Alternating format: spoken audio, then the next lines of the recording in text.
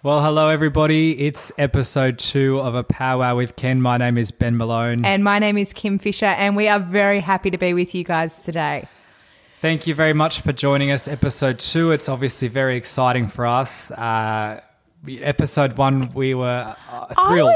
I was absolutely overwhelmed, Ben, with the level of support, I'm not going to say support, I'm going to say the reaction that we got from the podcast. Yeah, I think it was support. It was some good support. Yeah, only a few people threatening to sue us, so I think that was probably a positive result. We'll get to that because we do have a few statements we have been advised to make. But it was overwhelming. It was a great pleasure of ours to be able to do the podcast and to have such a successful launch. We thank all the listeners out there very much. And if you are one of those listeners, look, don't be shy. Pop on iTunes and give us a 5-star review. Look, we don't want to be tooting our own horn too much at this stage, but it would help. We are very good. Yeah, and we'll remember the people who were with us at the start. So yeah, watch your back, I guess. Yeah, get in early for our adoration. It's actually been such a whirlwind of a couple of weeks since we launched. We've been so flat out. We've actually had to get a producer on board, which we're very excited about. So we'd like to say welcome to our producer, unnamed at the moment because he would like to stay anonymous, wants to keep the paps away, But we are, look, I must say on behalf of Ben and myself, we are very, very appreciative and very, very happy. You'll have noticed the sound quality has improved. Thank you for those of you haters who told us last time it wasn't good enough. We've upped the bar now. Yeah. So, well, look, the customer's always right. So I guess a few things. Last time we launched on New Year's Eve from a laundry cupboard in Surrey Hills. It is what it is. But a lot's happened. How was your New Year's, Kim? Yeah, my New Year's was good. Look, I got very, very, I'll have to admit, I got very, very inspired by all of those memes. In relation, what memes? In relation to what you could play at 11:57 and 14 seconds. Oh, that was so good. So one of my very good friends, you, Ben, I suppose, decided to play Daryl Braithwaite's Horses. So that's how I rang in the new year. That was amazing. 11:58 and 50 seconds. If you put on Horses, we were riding Night Markets, the chorus, amazing. That was actually a really good idea. So whoever did that was great. I did see some funny ones. One of my personal favourites that I saw on the Twitterverse was if you play Julia Gillard's misogyny speech at 11:46. She rambles on a bit. Yeah. So. I'm so sick of Gillard though. Like, look, I rewatched The Killing Season over the holidays because I'm a bit into politics, I suppose, but I'm just sick of her. Look, it's a very good show, that one. I actually think Kevin did get a rough trot. Yeah, well, look, I think, politics... Well, I don't mind Kevin, and I think, I don't mind Julia either. I like them. We like them both. But Kevin is very good at handball. Have you seen those YouTube clips of Kevin Rudd playing handball and cricket? I have not. He's quite a sporting fellow. I have not. I want to go YouTube that now, actually. Don't. He's not very sporting, but yeah. Well, one of the things I thought about New Year's Eve, it was such an exciting moment launching our podcast, and to wake up to the next day, another Australian celebrity launching their project. Let's just address it. And I know the lawyers have asked us not to talk about this in a certain way, but I'm going to call it for what it is. It's sabotage. Schappelles Corby dropping her debut single. Yeah, look, is spending your non-parole period in Bali not good enough for you, Schappelles? Like, what are you after here? Like it just took the headlines, and it's just look. I'm not bitter about it. I quite like the song, to be honest. Actually, I think we've got a clip of it. I'm in Queensland and it's sunny. I have the palm trees behind me. Yep, everyone, you just heard that. Pretty good song. Are you clinking your glass of champagne there? I just almost knocked my champagne over. But yeah, look, that was a look. It's an early tip for best song of the year at the Arias. Well, I think though, where do we think this is going to take Schappelles? Do we think she's going to be on I'm a Celebrity, Get Me Out of Here, Celebrity Big Brother? I want an album and a tour. Yeah, and the sad thing is, we'd what go. Everyone else thinks. We'd go. So. We'd actually go. We'd get like the VIP ticket, like the gold A section, whatever ticket they're selling. What would it be? $80? We'd probably fork out for that. Now, I guess we should probably, deal with a few of the issues before we get in too deep. Let's. I guess we do have a couple of notes from our lawyers. And look, they weren't notes that were, to be clear with everyone, they weren't notes we wrote. They came in a letter from our lawyers. We don't really like our lawyers very much. They're always on our back. But anyways, so we would like to make Ken would like to make the following clarifications. Clive Palmer does not have a mental illness. That was my opinion only. Kim, your turn. Do you think you have a certain person you'd like to address?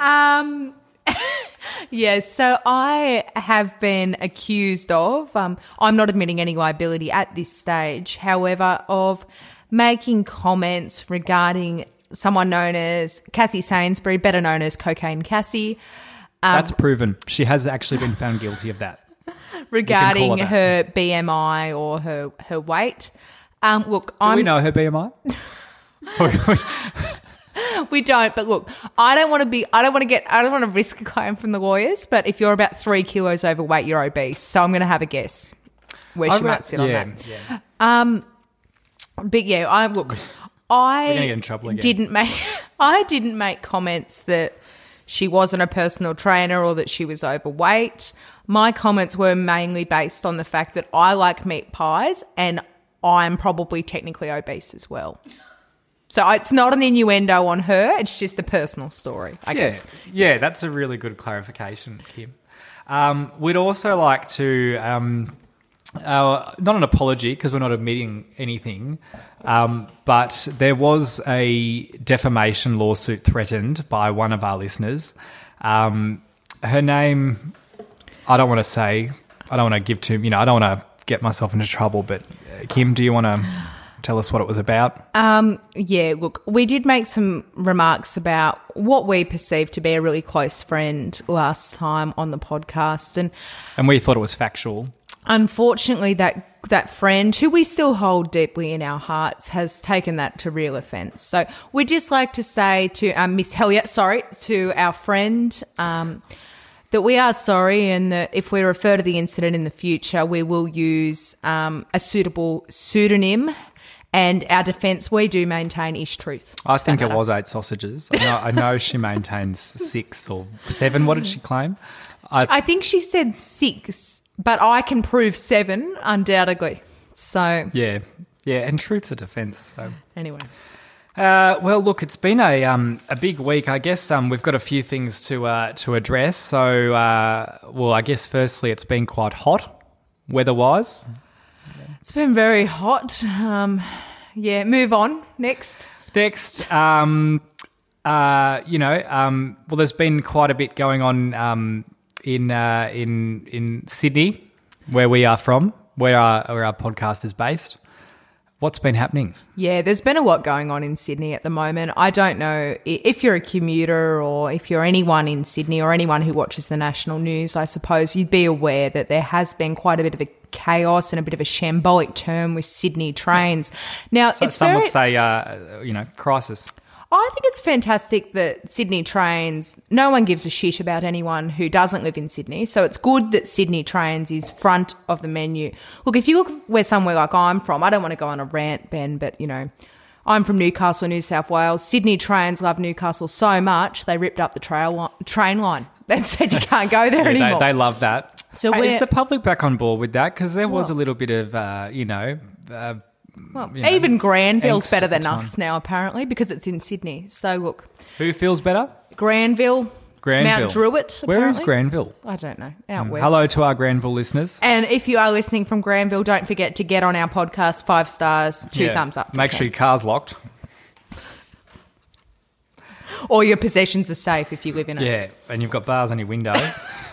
Anyway, Ben, we've spoken with the lawyers. I can't afford the fees. Next. So a few other things have happened since we launched. Not a lot, actually. Most of Australia's just been boozing and napping because everyone's kind of been on leave. Not us, obviously. We haven't touched a drop. It'd be remiss of us. I've noticed that we haven't spoke about our favourite girl, Casey. Oh, Casey. Oh, I love her. What's she been up to this week? Well, did you see her on New Year's Eve? I did. what a spectacular bit of TV that was. It was amazing. You think Itsy Bitsy Spider? Gobsmacked. I'm just flashing back. Just when you think Itsy Bitsy Spider is, the usual version you're used to hearing. Isn't it Incy Wincy? Isn't it Itsy Bitsy? I don't know. Casey Donovan got me thinking. Someone Google this. Can our producer Google this? Casey got me thinking. We're just finding that out. It was Incy Wincy. However, if anyone does recall, one of my hobbies is Australian Idol, and it is Wincy, isn't it? Thank you, producer. No, well, look, it's Google. You can't trust that. Casey Donovan, though, did forget the lyrics to Eleanor Rigby, and this is truth, so don't sue me, Casey. Yeah, YouTube it. She did sing Eleanor Rigby at Australian Idol, and it went along the lines of Eleanor Rigby for 3 minutes. Yeah. So, can she be trusted? Arguably not. Yeah, and it is what it is. But she actually, if you're on your computers or whatever your kids have these days, get on YouTube and YouTube Casey Donovan, Eleanor Rigby, and also YouTube her performance of Itsy Wincy Spider from New Year's Eve. It was spectacular. I actually can't describe how amazing it was. Well, look, we're kind of coming to the end of our podcast. The way to tell that is because our glasses are empty. Yes. So I think we'll probably start to wrap up and end this episode too. It's very exciting. Just before we go, though, Ben, look, I know we've been speaking a lot about the fans, but everyone, I know you're a bit jealous, but I do get a bit of a sneak peek of the content of the podcast because Ben did tell me that he got some very interesting fan mail during the week. I did. Look, at first I was a little bit, I guess, worried. How did a fan get my Let's cut through it. Home address? What was it? It was scented soap shaped in a phallic way. Can you tell, for our listeners that don't have 10 years of university education, could you explain what the word phallic means, please? Okay, well, it's... you know what? We are a family-friendly podcast. PG, we are a family-friendly podcast, but look, it is what it is. What came in the post came in the post. No, sorry, I'm going to pull you up on that. You can't describe something by saying it is what it is. No. I'm calling for some accountability in government here. Come on. Look, in the interest of no BS, it was a bar of soap shaped like a and what could you do with it, Ben? That.